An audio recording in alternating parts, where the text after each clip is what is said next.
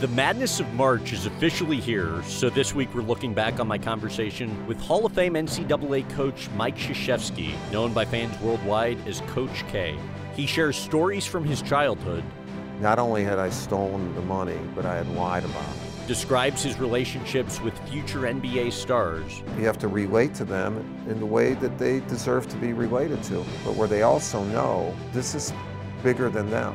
And opens up about his closest friendships. He said he finds you to be, hands down, the most direct person he's ever met in his life. And actually, on that front, one of the most memorable phone calls I've ever received before was from John Mack, the then chairman of Morgan Stanley, who, unbeknownst to me, up until days before the interview, I found out was close friends with Coach K. I find John Mack's email address just on Google, send him an email, and 5 minutes later I get a call from the chairman of Morgan Stanley. Ends up spending an hour with me on the phone saying, you gotta ask Coach K this, you gotta give Mike crap about that. And it made all the difference in the world then when I sat down with Coach K, him knowing we just spent an hour on the phone with Mac the night before. With that having been said, we dive right into my 2010 chat with the five-time national champion by getting his thoughts on leadership and the importance of honesty at an instant. I guess the first question would simply be, you've always said you loved leading, right, which is why you ultimately decided to become a coach. What about leading do you love? Well, I think leading is, it's the most dynamic thing that you could do. And the most exciting thing you can do, whether it be in business, your own family, a church, a team, because it's constantly changing. And the reason it's constantly changing is because people are constantly changing and cultures are constantly changing. And so you can never learn everything there is to know about leading. And it's very exciting, and you get to the core of who people actually are. And then if you can get all those people to work together for a common cause, that's like the best thing in the whole world. I mentioned, I spoke to John Mack, and he told me that you've made him become a more direct person, and actually that you gave him advice preceding a speech he gave about the financial crisis to Wharton Business School, and he credits that with being the best speech he's ever given. What advice have you given to Well, John I'm not Mack? sure how much advice I've given John Mack. He and I are very close friends, and I think one of the things, I always tell him is he has a great presence. I mean, he's a powerful guy, obviously very smart and quick-witted. And but at times when you're a leader and you're in that top office, you sometimes can lose touch in how direct you might have to be and how to be direct. And with that particular situation, I don't remember exactly what I said, but it was something like, just tell them the truth in the way that in the way that it happened, and it'll just come out the right way, and do it in your own style. And John did an amazing thing to save his company. And that's the reason the speech went well, not because of any advice that was given. The outcome was pretty darn good. He said he finds you to be, hands down, the most direct person he's ever met in his life. To what extent, if any, do you find that surprising? No, well, because he hasn't met himself. He's pretty direct too, which is good. Basically, John and I are really good friends because we truly believe that you should look someone else in the eye, the other person in the eye, and tell the truth all the time. In other words, the truth at an instant, not a minute later or an hour later or when it's convenient, but the truth, whether it be, boy, you look good, or you don't look good. We got to do something about this. But to have a relationship with that person so that they will accept the truth. If you don't communicate ever with that person and then all of a sudden you don't look good, man, that's a rude thing to say, But if you know them, like, you don't look good right now, and here's what we're going to do about it. That type of thing. And John and I have talked about how to communicate, why that's important. And in his business, he needs the truth right away, and certainly in mine, I need it right away. Speaking of being direct and telling the truth regardless of how, I guess, brutally honest it might be, the first date you went on with your wife, did you really tell her that she was your third option and the first two girls said no? It's a longer story than that. I mean, I didn't come out and say, by the way, Mickey, you know, you're, but I was a cadet. I was, you know, we have an honor code, you don't lie, cheat, or steal. Now, there is what they call social honor, where, you know, if you're at someone's home and it's not a good meal, where you don't say, you know, ma'am, that was a horrible meal. And you say, you know, thank you very much for the good meal. But as we were on the date, I felt guilty for some reason. And I just said, it wasn't like in bravado or anything, like you're the third option. I said, I just want you to know this is how this happened.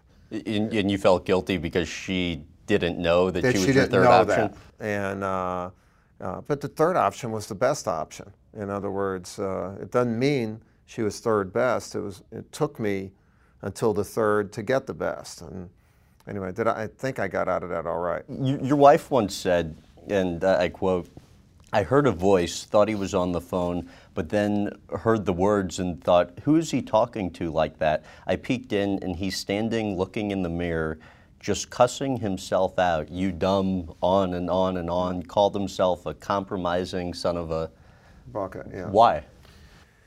Well, yeah, I think it's probably during a time in coaching where I took a course of action where I compromised, and I didn't. And who tells me when I'm wrong? I mean, the press may try to do that, but a lot of times they're wrong and tell me what I'm doing wrong, or giving suggestions. But everyone, you know, you have to be brutally honest with yourself.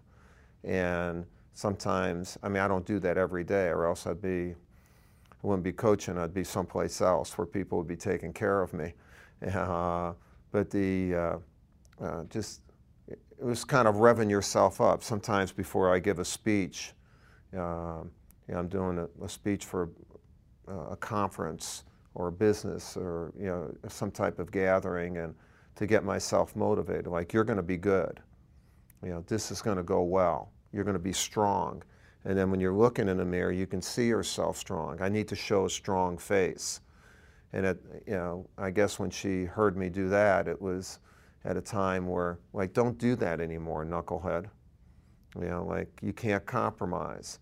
You know, and it was kind of to get myself built up, because I probably had to do something strong that day that was a little bit against the grain of what I had been doing, and just for motivation. And that was several years ago, I believe. To what extent will you beat yourself up as bad now as you may have done earlier? I don't know if it's beating yourself up. It's being honest with yourself. I mean, you know, it doesn't mean you have to verbally say it in the mirror, but at times, as a leader, you need to reflect. You shouldn't just do. So, okay, what am I going to do tomorrow? What's my plan for tomorrow? The night before, I'm thinking of that. You know, sometimes I'll wake up during the night and wake up with an idea because I went to bed thinking of my plan. You know, at the end of the day, to critique yourself, how did my plan go? You know, and so you're constantly talking to yourself, because you have to critique what you're doing. You have to be honest with what you're doing, and then hopefully you surround yourself with enough people who will also be honest with you. But the higher you go in accomplishment, the less the chances lessen of somebody else telling you what to do. And so what you need to do along the way is empower people where they're doing a lot of the things, not delegate, empower, where they're doing a lot of the things that you were doing, which saves you from you doing it wrong, and them doing it. I don't know if that makes sense, but as you evolve as a leader and as you evolve in your organization, that type of thing should take place. How do you think you've changed over the years as a coach? Well, I think first of all, I've learned more as a coach along the way, just as a coach, not necessarily a leader and a coach. As far as learning at Duke, about the mid-90s, I made a drastic change when I got sick during the 94-95 season. I mean, I had to step away for half the season, and I was more of a micromanager before that. And after that, I started doing things a lot different to where we are today. You know, empowering people or letting them do something gives them ownership. More people should own your team than you. In fact, everybody on your team should own the team. Everybody should be important. Everybody's role should have an ego attached to it. And then if you can coordinate all that together, you'll be better. And that's where I'm at right now in what I do. I feel very comfortable in coaching and leading in that manner. The time during one of the first practices that LeBron turned his back on you while you were talking to him, what did you do versus what everybody thought you should have done? Well, first of all, yeah, I don't like to yell a lot. I don't yell as much as I did when I was a younger coach, but I never really yell with the national team. And you know, in LeBron's case, you know, LeBron and I have a great relationship. Well, how do we get that? We get that from being honest from the get-go. In that particular situation, it was, you know, look at me. You know, like, we need to have eye-to-eye contact. You know, in my younger days, or if it was someone said, "What the hell are you doing?" You know, like you know, it would be a huge confrontation, and we tried, but they're not accustomed to looking at everybody all the time, and so it actually became one of our standards. You know, there are 14 standards that our U.S. Olympic team had. It's the way you live, the way you expect other people to live. We have no rules, but we have standards. What are the standards? Well, one of them what came from that is when we talk to each other, we look each other in the eye. Another standard is we tell each other the truth. A standard that LeBron introduced to the whole team when we met was no excuses. You know, never make an excuse. That doesn't mean you don't figure out why you do it. A standard can be not being late, never having a bad practice, having each other's back, being flexible, having a strong face all the time.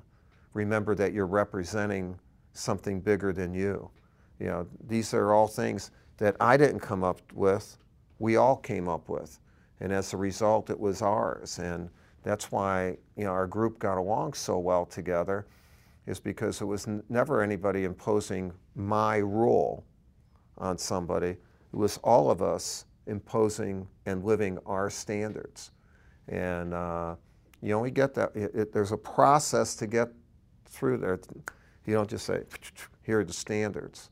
You have to have situations where you like that situation with LeBron, you know, was the cause of us becoming better. And LeBron's really one of our best leaders. How did he respond the first time you told him to look at you in the eyes? Yeah, you know, I don't remember exactly. Okay. You know, all I know is it wasn't what he normally did. You know, just like when, you know, a lot of times guys have headsets on and things like that, and they're talking to him. Our rule is, not rule, our standard is, you know, when we talk, it's just you and me. So whatever you're doing, take that off. And now, look at me. You're not texting. You're not doing any of that. It's me and you. In other words, we respect one another.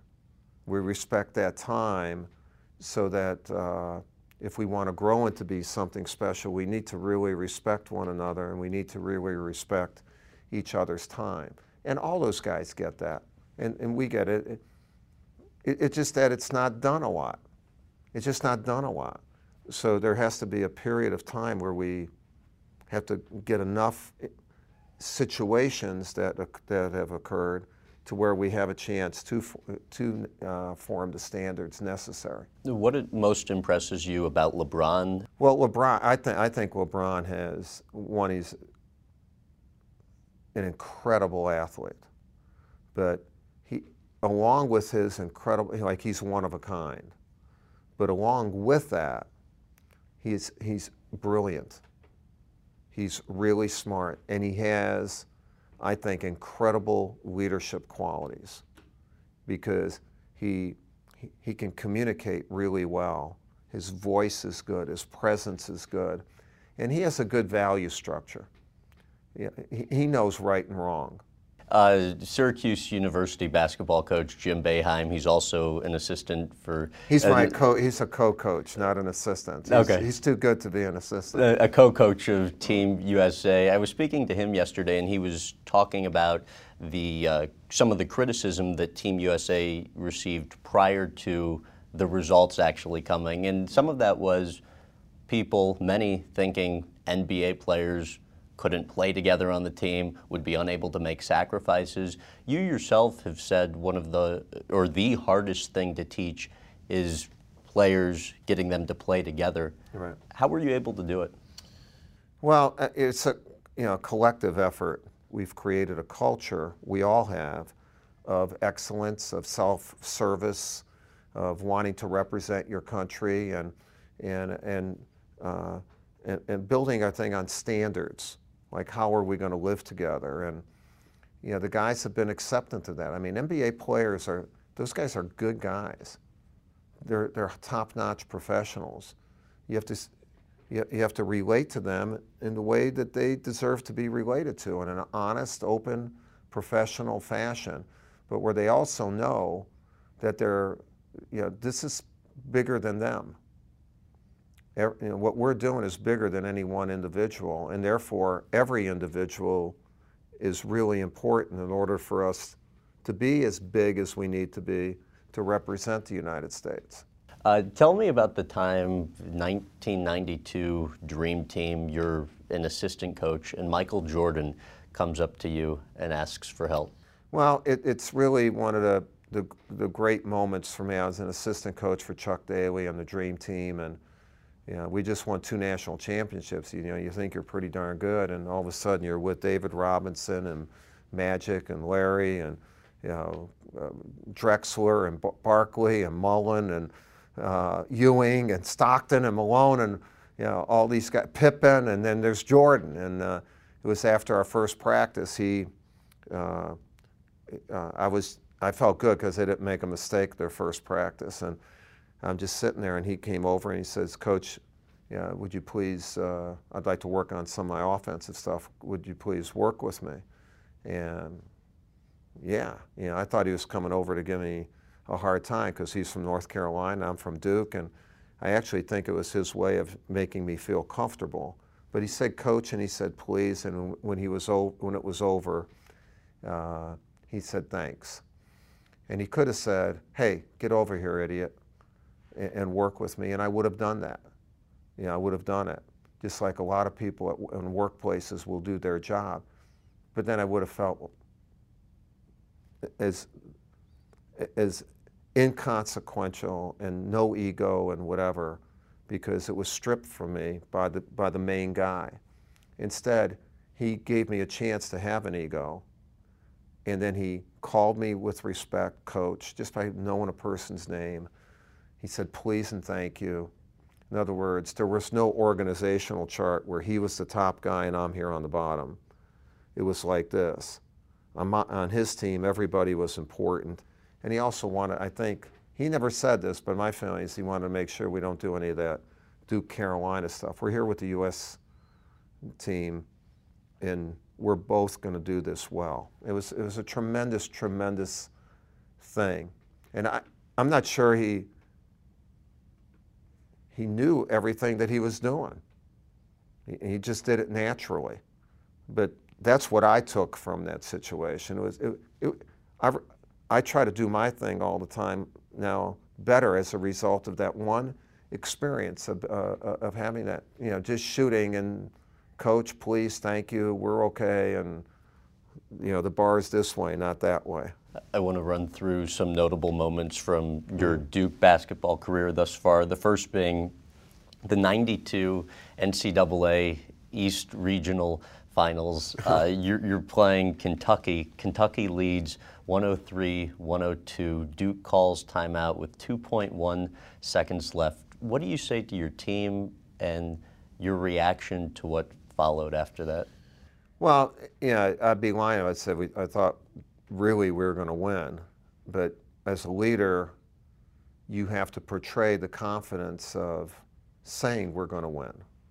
And you try to get everybody on the same page. So when we called a timeout as they came over to the bench, I looked, as they're coming, I said, we're going to win.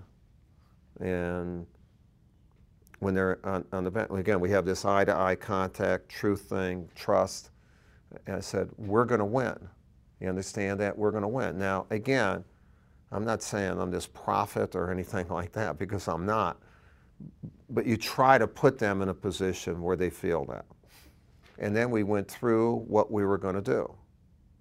And, you know, Grant was going to take the ball out. Christian was going to come up. And, you know, if he couldn't get a shot, he was going to hit guys going to the basket. And hopefully you get a shot.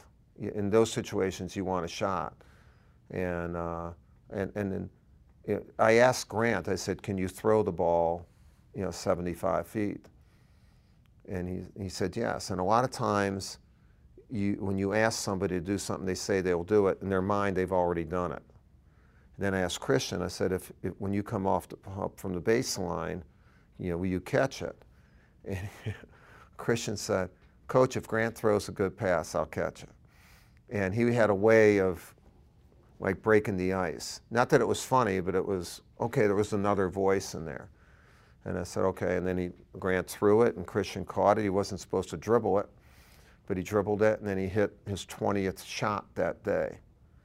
He was 20 for 20, 10 for 10 from the field, and 10 for 10 from the free throw line. And it's a pretty good chance that, to go to him at that point. Red was coming up all the time on the roulette wheel, let's put it that way.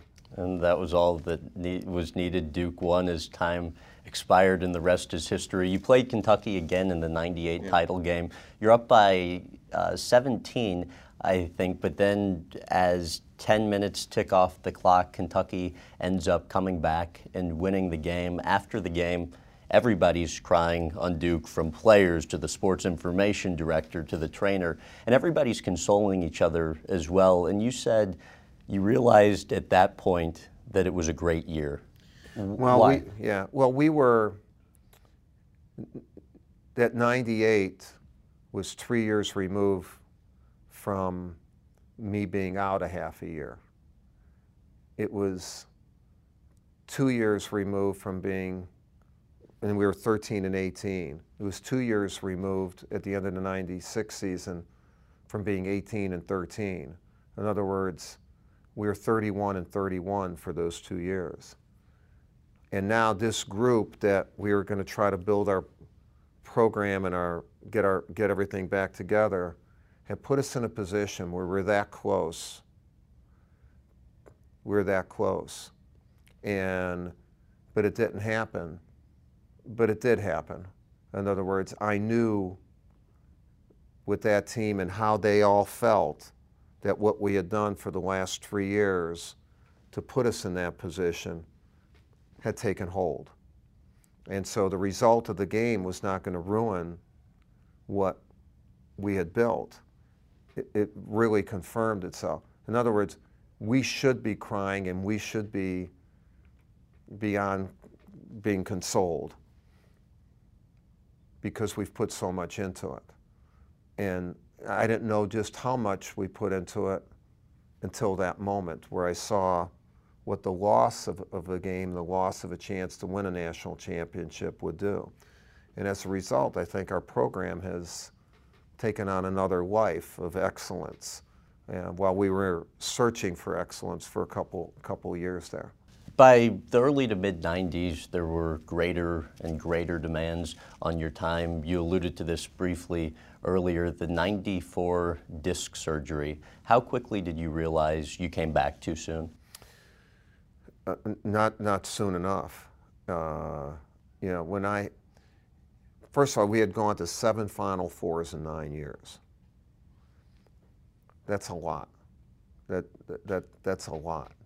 And, you know, what it produced was a longer season, but also produced an inordinate amount of demands on you for everything. My program wasn't set up to handle all those things. And as a result, when I had my back surgery, basically I had my back surgery, we had already started practice. And I went in and I had problems with my leg. But when I went in to see a neurosurgeon and they tested me and they had me hop on this leg, I collapsed. And I had what's called a dead foot. And the doctor said, I said, whoa, you know, I said, can you fix it? He said, yeah, you better get an operation right now or you can be Quasimodo. You know, I mean, you can walk around, you know. I said, well, let's get the operation. Well, practice had already started. And, you know, he said, you know, you should be out about a month. You know, just give it time and rehab. And, you know, after a couple of days, you know, again, you think you're Superman and you go back. That was stupid to do, and nobody was strong enough to beat me from being stupid. Although your wife said when you weren't taking care of yourself, she finally called, made a 2 o'clock doctor appointment for you, then called you to say when the doctor appointment was, and you said, look, I have practice. And she responded by saying, I'm going to be there at that time. If you aren't, don't come home. Right. What was your reaction? Well, but she let stupid go a long way, because that wasn't right away. It was after a couple months. Okay. I'm glad she did it. Obviously, it was a great thing for her to do. But basically, I'm thankful that she did it. Basically, I just got completely run down. I never did the proper stuff to make my back as good as it could be. I was exhausted, burned out, exhausted, and had not taken care of my surgery. You know, it shouldn't get to that. It shouldn't get to, and when she saw that where it was, and then once I got into it, then I saw it. And then people did step in and say, you're not coming back for the rest of this season. And it took me a few months, not just physically, but, you know, mentally, and just to feel, you know, to get passion back and whatever. It took counseling. It took it took a team of people that are great to help me get back to where I was ready to go again. And I'm very thankful that my school, my family, my wife was committed enough to me, you know, to do that, because I wouldn't have been able to do that on my own. Talk about the time you stole coins from your father and what you learned from that. My dad would, when he walked around, he had a lot of change in his pocket, would always, you know, jingle. And I remember that I wanted to get some candy, you know, and it cost money. And I said, well, wouldn't be bad. He has so much change in his pocket that he's not going to miss, I don't know, 50 cents or a quarter or whatever it was. And so he used to hang his pants up, and I went in and I took that quarter. Again, I think it was a quarter. And I went and I said, he'll never know about it. And it ended up that it was his lucky quarter, or, you know, and so he did notice it. And eventually he asked me about it, and I told him I didn't take it. And then a little bit later, guilt got, and he knew that I did, and he pursued it in his own way. And so not only had I stolen the money, but I had lied about it. And basically it was an unbelievable learning lesson for me, you know, where he told me, you can't steal, but then you really can never lie. And you know, it's one of those lessons in life that then I went to a school at West Point where you don't lie or cheat or steal. So, but that was a good lesson for me. Your father, your father was an elevator operator. Your mom washed floors in the Right. evening. I believe you spoke to your mom. You called your mom after Every every game. single game until she passed away. The time that she asked, "How did this all happen?" Meaning, how people view you today, the successful coach, the court that's named after you. What do you recall from that conversation? Well, it's a very a good moment. I think every son or daughter would like in their life to have an opportunity to say to their father and mother, thank you, or how they impacted on your life. I never had a chance to do that with my dad because he died suddenly from a cerebral hemorrhage when I was a senior at West Point. And my mom lived to be in her 80s, and one of the days when she was down in North Carolina helping us during our camp, taking care of my youngest daughter, Jamie, we were sitting on a porch, and there was a TV on, and I was on TV, and it prompted her to say, Mike, like, how did this happen? How did this happen? And it was an opportunity. And I said, Mom, it happened because of you. It's, come on. You got to be sad. That, an old Polish lady like me, there's no way. I said, Mom, it happened because of you. Every day, my brother Bill and I were dressed right. We never knew, not that we were poor, but we knew we weren't rich, but we didn't have, but we always had whatever we needed. You only had 2 dresses in your closet, and you were always organized. Every time you baked, it was always the best. You always gave me unfailing love and unconditional support. You created an atmosphere for me that it was impossible to lose. If you had what I had, you would be in my place. And it's true. And I'm glad that my mom had an opportunity to hear that from me. Hope for her, but mainly from me. For me, my mom was a huge, huge influence in my life. How much longer do you see yourself coaching for? I don't like to put time limits on anything. I'm not physically hampered. My age hasn't. There are no effects where where I can't move as well or whatever. Or I don't have the energy. I have all those things, and if I saw them lessening to the point where I couldn't give my guys the best, then I would step away. And I think it won't be spontaneous when I do it, but it won't be planned either, because I don't want a clock running out. He's going to do it for 3 more years, or a year, or 7 more years, or whatever. I don't want to get into that. But I'm as energized as I really have ever been, about the game and about coaching.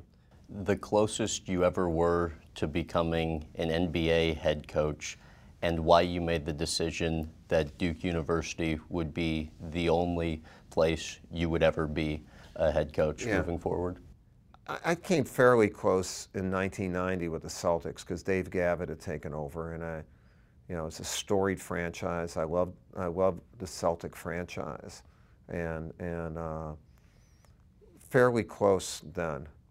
But in 2000, well, I forget the year, 5 or with the Lakers, it was very close because I was 57 at that time, and I didn't know.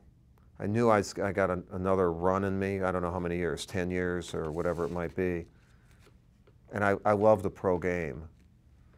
Would this be the time? And then the Lakers were unbelievable in how they made their presentation and what they offered. And it too is one of the storied franchises in sport, and it would have been an amazing honor to do it. And I just could never leave Duke at the end of the day.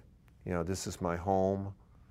I have so much equity here. And the college game for me, and working with young men,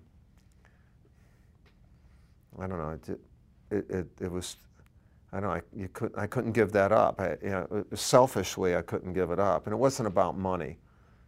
Because it wasn't. Actually, I've never made a decision, my career-wise, for money. If I have to speak somewhere or make an appearance, that can be something for money. But career decisions I've made because it's what I want to really do. And as a result, we've had a great life. I've earned a lot of money, and I'm happy.